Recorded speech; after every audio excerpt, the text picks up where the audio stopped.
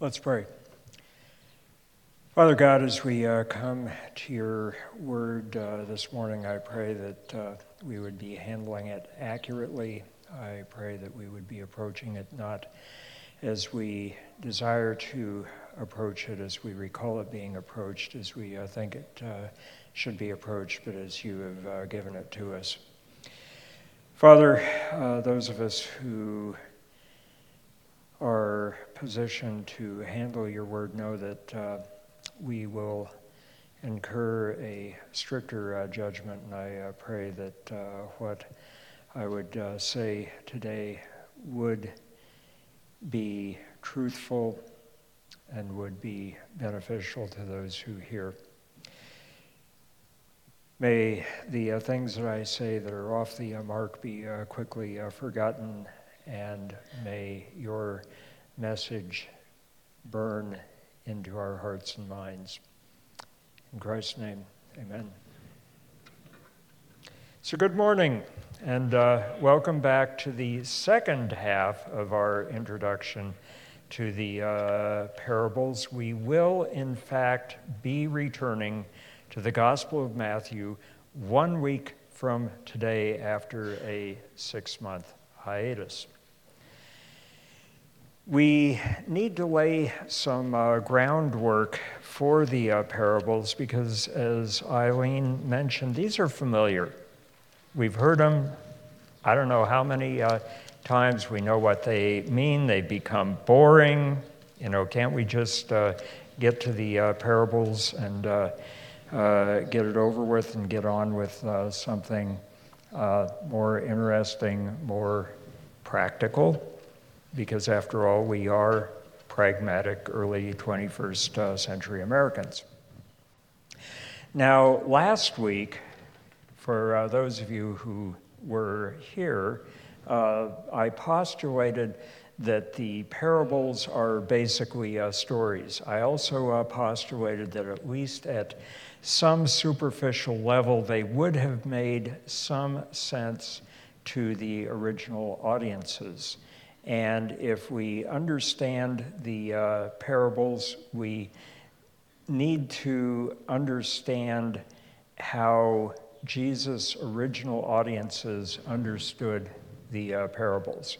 We can get into trouble if we rush right over the top of the story into the explanation, and when we try to read our culture back into the first century Jewish culture. And so we are going to approach one of the parables shortly, but first.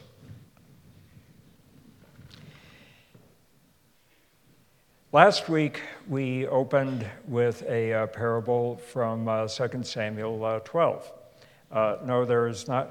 Sorry, Eliab, I see the expectant grin there. There is no video today. That was last week.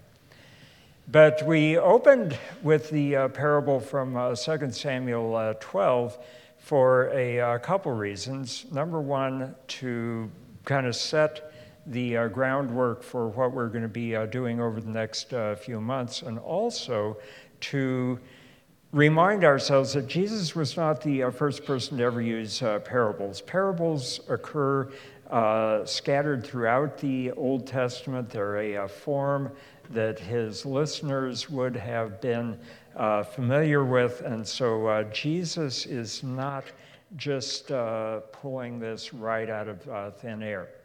So why does Jesus tell stories? Why did the prophet Nathan tell stories? I mean, why wasn't he more direct? Why didn't he just get to the point? King David. The 6th commandment says, "Thou shalt not murder." King David. The 7th commandment says, "Thou shalt not commit adultery." Thou hast done both. Henceforth, according to the Torah, thou shalt be taken out and stoned to death. I mean, why waste time telling the story?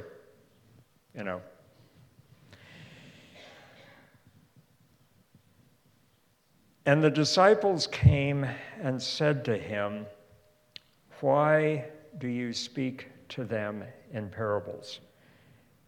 The question that we're looking at today is not original with us. It's been out there for at least 2,000 years. The disciples raised it. Next Sunday, Joe Stenkamp will be walking us through a story in Matthew 13, 1 through 9. And then 2 weeks from today, Andrew Schaaf, having recovered from jet lag, will give us the answer to the question as he walks us through Matthew 13, 10 through 17.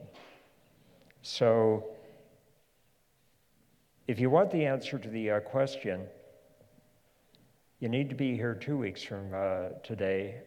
And yes, I know that next weekend is Labor Day weekend, but if you think that there is something in the story that might have missed your attention, you really need to be here next week to listen to Joe. I'm not going to answer the question, even though Andrew has been concerned that my sermon title might indicate thus. As I said before, I am not a theologian, neither am I a middle school English teacher, and so today I just want to offer a few thoughts, maybe just one thought, and then we're going to walk through a parable together. So here comes the thought. And the disciples came and said to him, "Why do you speak to them in parables?" Skipping over to the Gospel of John, but Jesus, on his part, was not entrusting himself to them, for he knew all men, and because he did not need anyone to bear witness concerning man, for he himself knew what was in man. Now, most of the sermons that you and I have heard preached on that one, it's like, well, he knew that all men were sinful and have fallen short of the glory of God and total depravity, and I'm getting some feedback and all that, but I'm a retired physician, and so when I come to this passage in John chapter 2, I take a little bit of a different approach to it. How many of you were here last Sunday? Okay, some of you are brave enough to raise your hands. Thank you. For those of you who weren't here last Sunday, the folks who were here last Sunday granted me an assumption. The assumption being that somehow, in some way that I cannot even begin to explain, that I cannot fully imagine, Jesus was and is both truly, fully, completely human, and Jesus was and is truly, fully, completely God. So for you folks who weren't here last week, the folks who were granted me that assumption, you're stuck with it. In addition, the folks who were here last Sunday granted me the assumption that as God, Jesus created you and me and all the rest of humanity. Now, they didn't realize that when they did that I sneaked in the assumption that we are created, that we are not just a random accident.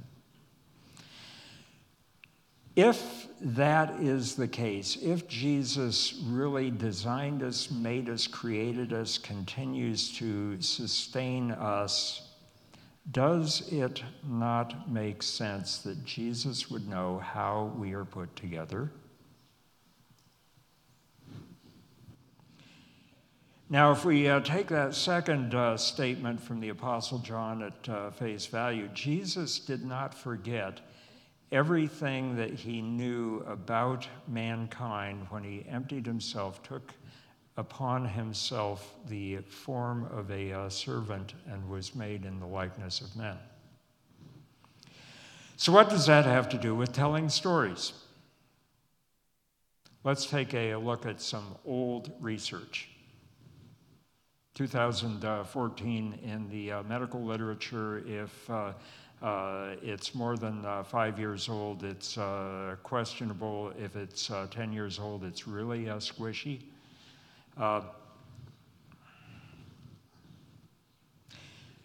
Okay, what are you looking at? On the left, you see a brain scan that we call a functional MRI. Now, for those of you who are not accustomed to reading cranial MRIs, let me explain. The gray areas are essentially, well, they're relatively inactive. They're not totally inactive, but they're basically in rest mode. The red areas are active. I mean, these are the areas that are really sucking up the oxygen and really getting into it. This is your brain on story. The way these were done, they stuck folks in the scanner, read them a story, and you can see how the brain lights up as it's listening to a story. Now, what's really interesting to me is if you look at the areas that are lighting up, you see the parietal lobes, which are involved in making connections and associations and forming habits. You see the visual cortex. Have any of you ever wondered why, when you're listening or reading a really good story, you can envision what's going on? You know, same thing happens when we hear one of Matt Fisher's monologues. I mean, we can actually see it. And then you've got a little bit of the cingulate gyrus, which is the emotional component. So you can see what happens to our brains as we listen to a story. So does this maybe give us a little bit of a clue to why Jesus tells stories? Stories are sticky. Now, I need to divulge some things about a couple of your elders. And I was told by Tom Hall that what is said in elders meeting stays in elders meeting, but sorry, the slides are already made up. Here we are.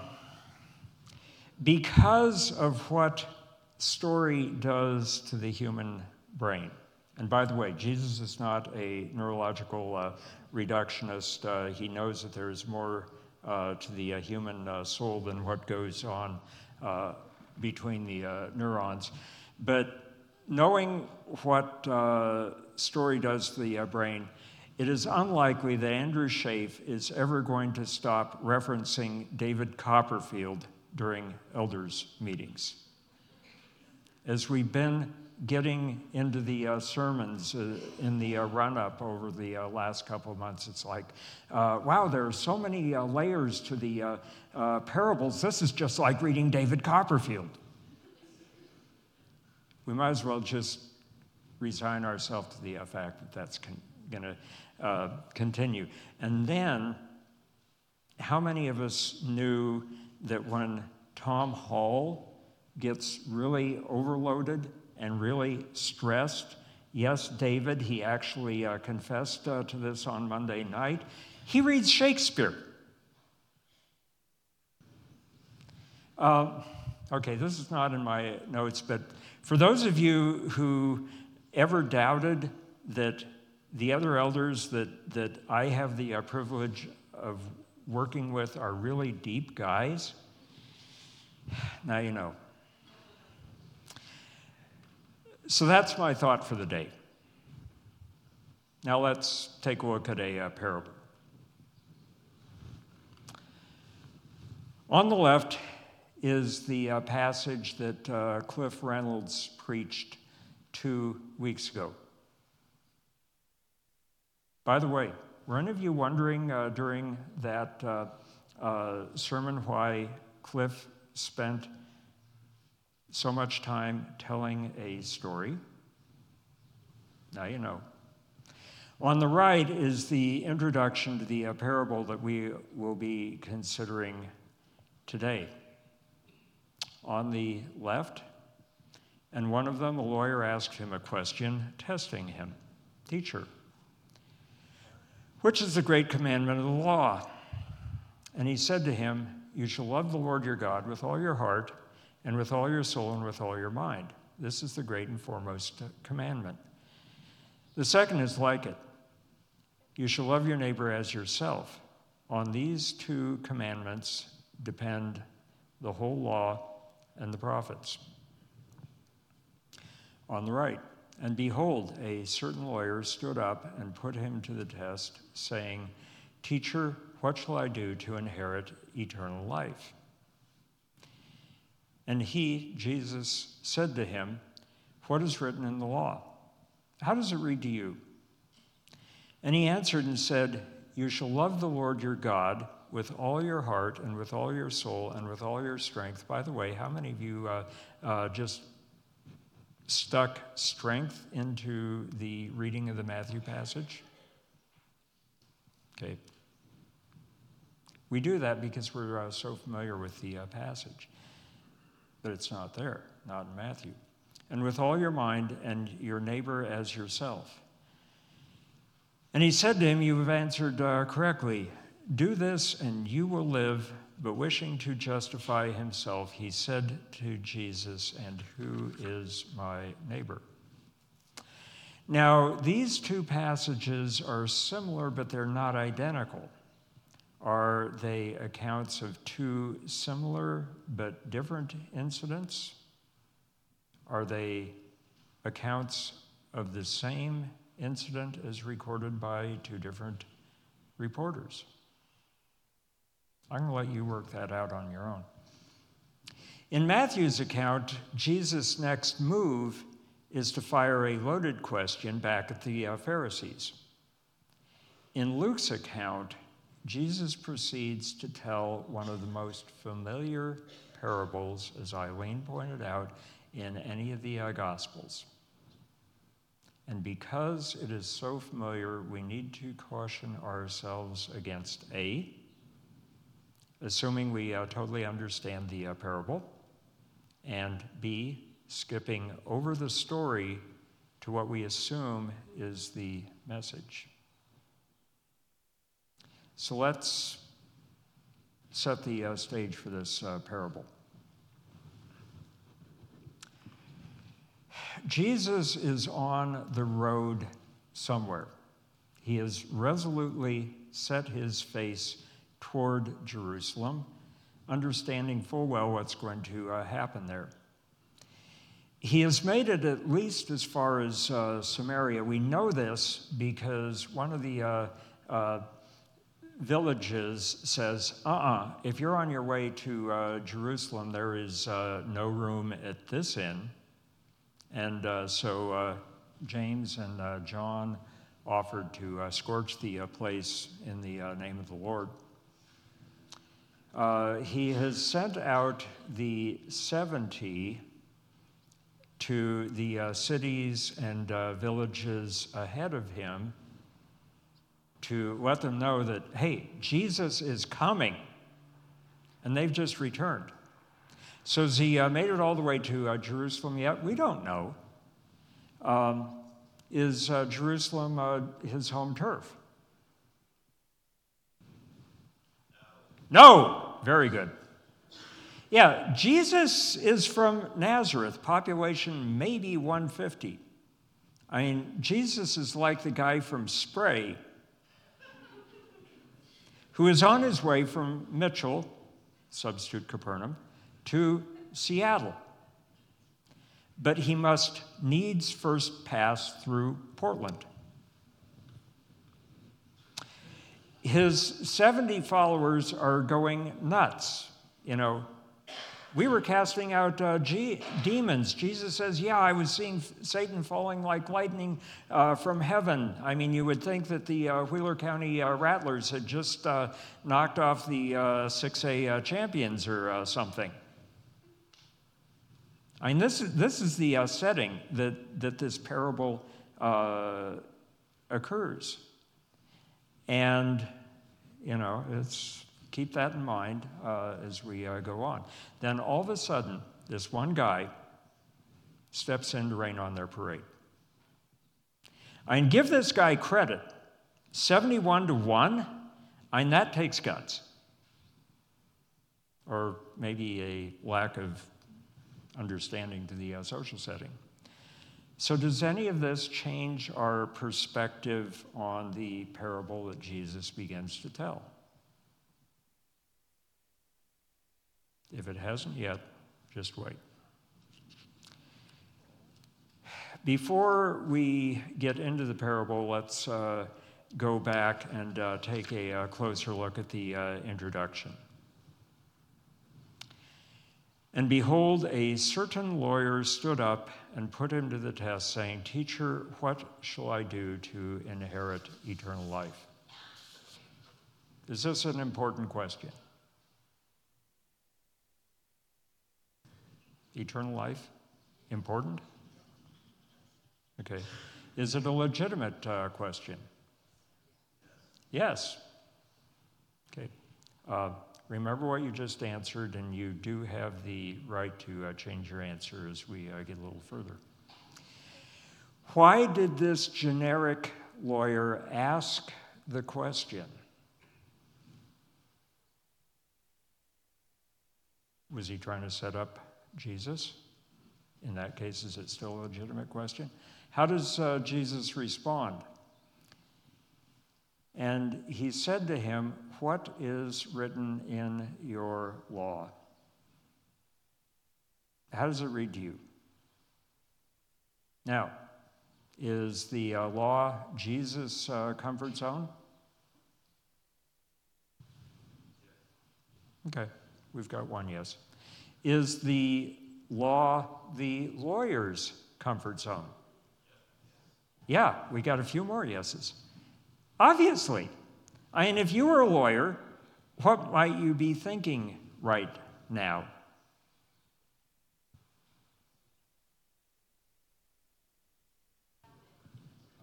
Yeah. I mean, Jesus just stepped right into that one. Moving on.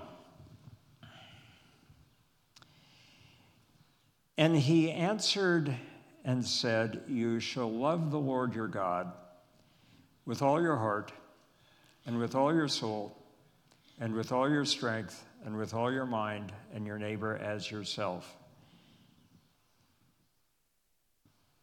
And he said to him, You have answered correctly. Do this, and you will live. So, how do you suppose the lawyer is feeling right now? And Jesus has just thrown him a softball, and he has knocked it over the fence. Back-to-back quotes from Deuteronomy and Leviticus. I mean, how much easier could this be for somebody who was steeped in the law of Moses? Is he a little bit more confident? Is he maybe a little bit overconfident? And Jesus plays right into his hands, and then he gives him credit. He says, yeah, that's the right answer. Does this mean that he's outsmarted Jesus? Does this mean that maybe he and Jesus really are on the same side? Hold that thought. And then Jesus sticks in this short clip from Ezekiel.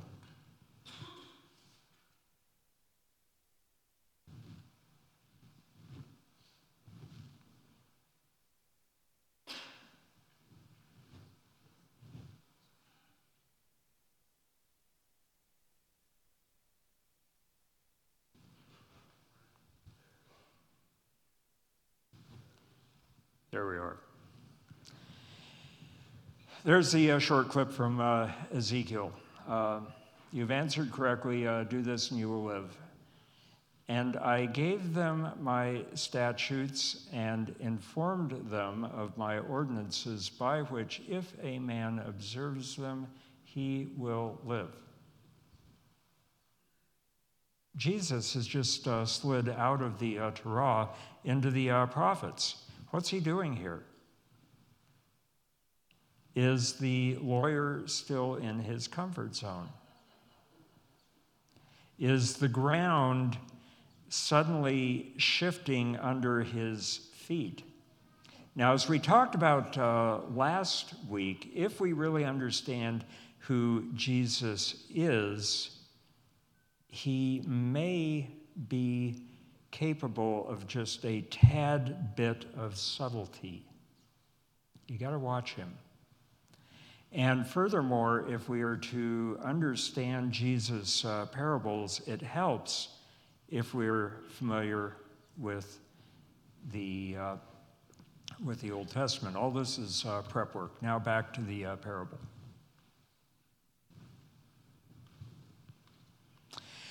But wishing to justify himself, he said to Jesus, "And who is my neighbor?" We're familiar with that question because we know what's coming next. We know there's a parable coming next. As Eileen said, it's a parable we're all familiar with. We know where this is going, right? Jesus replied and said, "A certain man was going down from Jerusalem to Jericho, and he fell among robbers, and they stripped him and beat him and went off, leaving him half dead. And by chance a certain priest was going down on that road, and when he saw him, he passed by on the other side.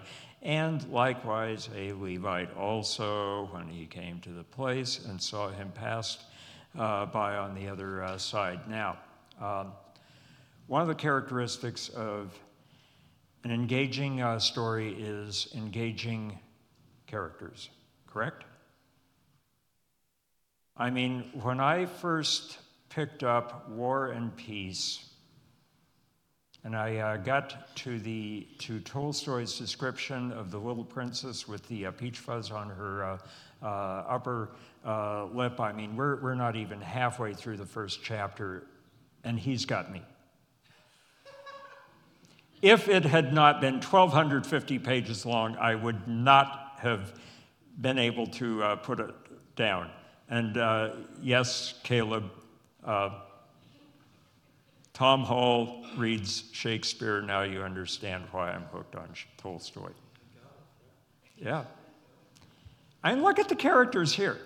A certain man, a certain priest, a Levite also. I mean, these are so generic. Jesus does not have the makings of a good story. Let me tell you that right now. Another robbery on the road between Jerusalem and Jericho happens all the time. Another shooting in Portland happens all the time. Jesus, you can do better than this. After all, you are the Son of God. Now, one of the questions that we ask as we approach characters, at least if it's a Louis L'Amour novel, is who are the good guys and who are the bad guys? Now, do you remember Jesus' primary audience?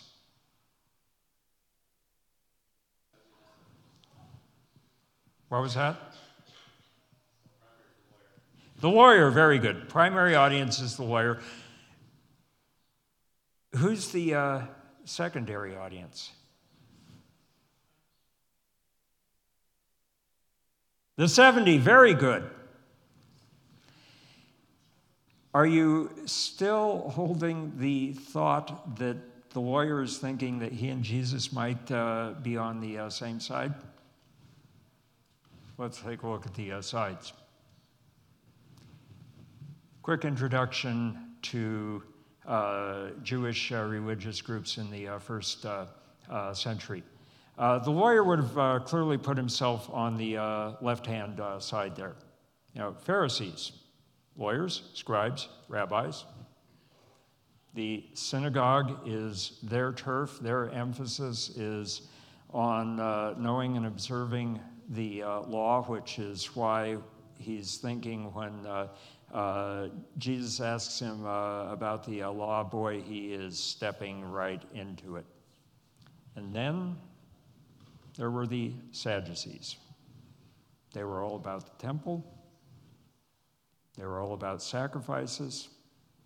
They're probably getting filthy rich, selling lambs and pigeons for inflated prices. No concern for the poor. I mean, after all, it's us Pharisees who are the ones who are really, really meticulous about giving alms and scrupulous about caring for the poor. So, we've got these characters. You've got the hard-hearted priest. Walks right by this guy. Well, what do you expect? Gotcha. Good work, Jesus. Or then there's the cold-hearted Levite. Same thing. What would we expect from one of these Sadducees guys? Busted. Nice work, Jesus. I see where this story is going. Two of the bad guys walk right by him. We know who is going to come to his aid, right? Yeah. I mean, it's going to be one of the Pharisees. It's obvious. This is a really thin story. As we said last week, some of the most captivating stories include a plot twist. Andrew Schaaf probably has all the plot twists in David Copperfield numbered. The reason that Tom thought Romeo and Juliet was fluffy is there weren't any plot twists. Who comes along and rescues this guy? The Pharisee, right?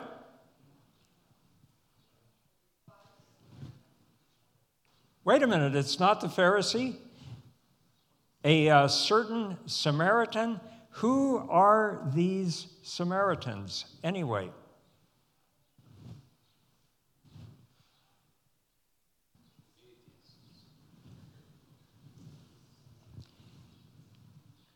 Second Kings, again, this is where we need to be familiar with the Old Testament. This is the fall of the northern kingdom. So Israel was carried away into exile from their own land to Assyria until this day, and the king of Assyria brought men from Babylon and from Kutah and from Ava and from Hamath and Sepharvaim and settled them in the cities of Samaria in place of the sons of Israel. So they lived in Samaria, but they weren't natives. They were half Babylonian, half Cuttan, and the other half, but every nation, okay, where am I? Yeah. So they possessed Samaria and they lived in its cities, but every nation still made gods of its own and put them in the houses of the high places which the people of Samaria had made. Nicholas, I left out an E. And every nation in their cities in which they lived, and the men of Babylon made Succoth-Benoth, and the men of Cuth made Nergal, and the men of Hamath made Ashima, and the Avites made Nibhaz and Tartak, and the Sepharvaites burned their children in the fire to Adremelech and Anamelech, the gods of Sepharvaim. And this is the guy who comes to the aid of the poor dude at the side of the road? Is this who the lawyer was expecting?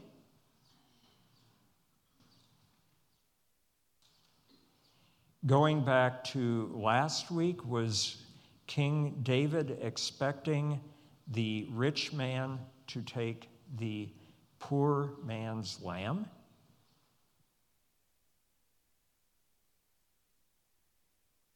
Does Jesus suddenly have that lawyer by the throat?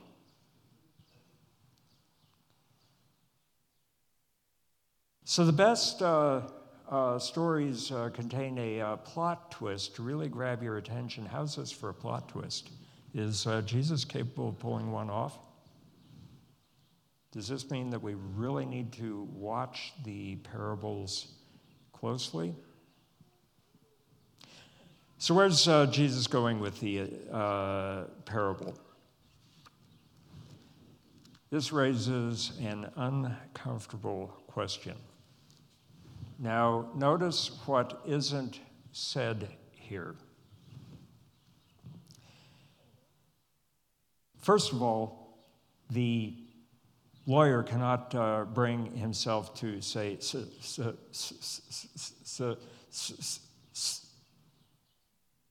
no, I mean, he just can't say Samaritan.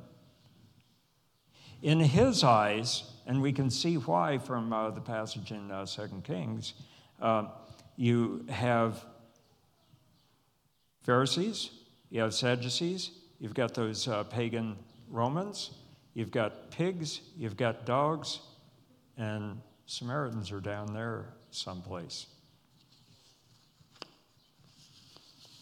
And second thing that isn't said, unlike the verse 28, Jesus says, you got the right answer. The lawyer did give him the correct answer, but Jesus has brought him to the point of coming to that correct answer on his own. And so it's not, I'm telling you, this is what you need to do. He's got the lawyer there, and now it's over. So Jesus has told a short, compelling story, which has brought the lawyer to an uncomfortable conclusion, and because of what this filthy Samaritan has done, he has proven himself to be the neighbor. Now, where did this whole discussion start? The lawyer asked for it when he said, "Who's my neighbor?" Why did he raise that point? Because Jesus affirmed that according to Leviticus, he is to love his neighbor.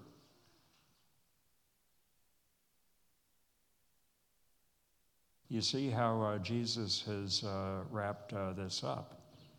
Okay, so much for the primary audience. What about the secondary audience? James, John, and the other guys who wanted to call down God's holy fire on these Samaritans. Okay, end of walk through familiar parable. Will we ever be able to reread the parable of the Good Samaritan the same way ever again? Okay. Let's go back and review some of the things that we touched on last week. Let's assume that Jesus actually did tell his stories intentionally. Let's assume that he was not just wasting his breath. And let's assume that the stories are still worth our attention. So what do we do now? 2 more brains on story.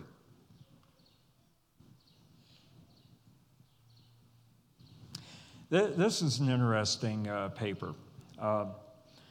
They put folks into the scanner. The folks who were in the group on the left were in the scanner, heard stories, and you can see the areas of the brain that lit up. Again, the gray areas are relatively inactive. The blue is active.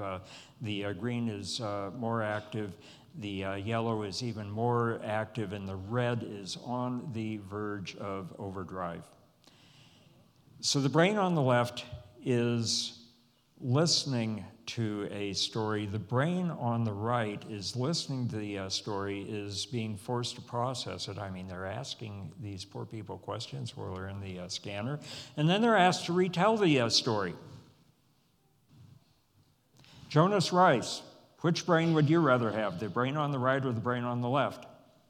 I want the one on the right. The one on the right, very good. You have answered correctly. Do this and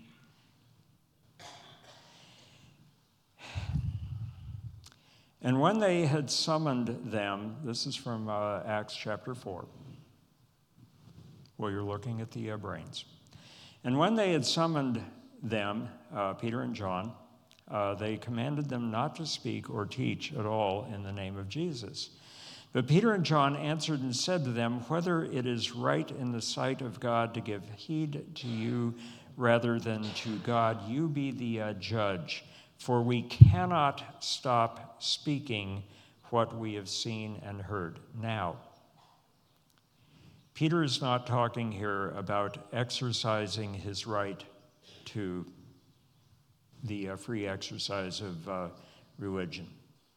He's telling Annas and Caiaphas and the entire Sanhedrin that he and John and all the other believers have been caught up into a story so compelling that they cannot possibly shut up. This is what it means to have the brain on the right. Their brains and their hearts and their souls are on fire. So now what?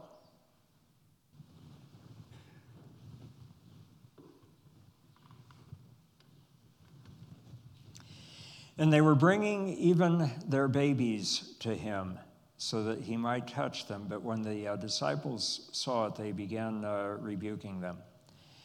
But Jesus called to them, saying, permit the children to come to me, and do not hinder them, for the kingdom of God belongs to such as these.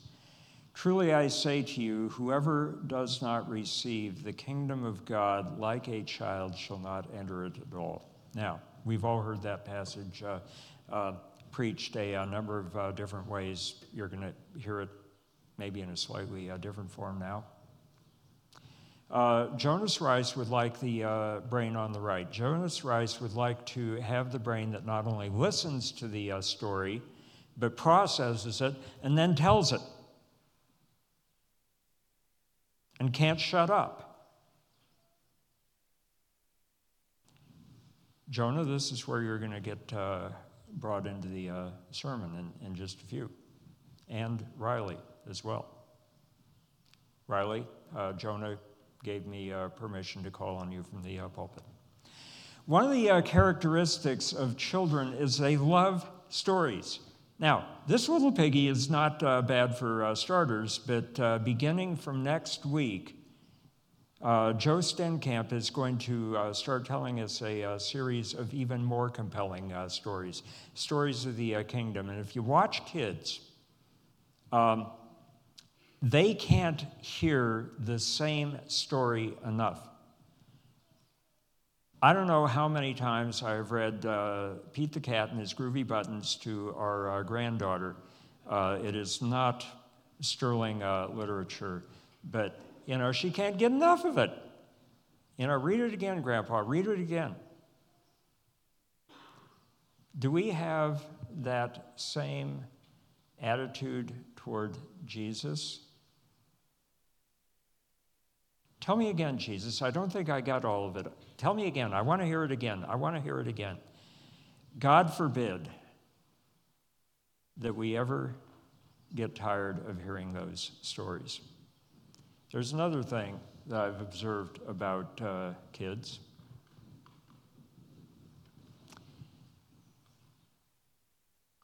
Yes, Llama Llama Red Pajama is not bad, but we've got a more compelling story, people. The other thing I've observed about children, and Riley, your dad has validated this for me, is that they love to tell stories to other kids. And sometimes to adults. And Seneca has heard Llama Llama Red Pajama so many times, she can recite that from memory, and she loves to. So, Jacob, when Riley won't stop telling stories to Jonah, that's okay. Riley, you're good. As Peter said to the Sanhedrin, for we cannot stop speaking what we have seen and heard. It's true of kids. Is it true of us? Now, what do we do with this? Number one, the obvious is we continue to listen to the stories of Jesus, the parables that we're about to hear over the next couple months. And number two, it is entirely acceptable behavior to repeat the stories to the folks around us. Now, when I was in medical school, there was a pattern that we saw again and again and again and again. We would attend a lecture, and then we would go out to the wards and we'd actually do what we had just heard about. And today, you all get to tell a story.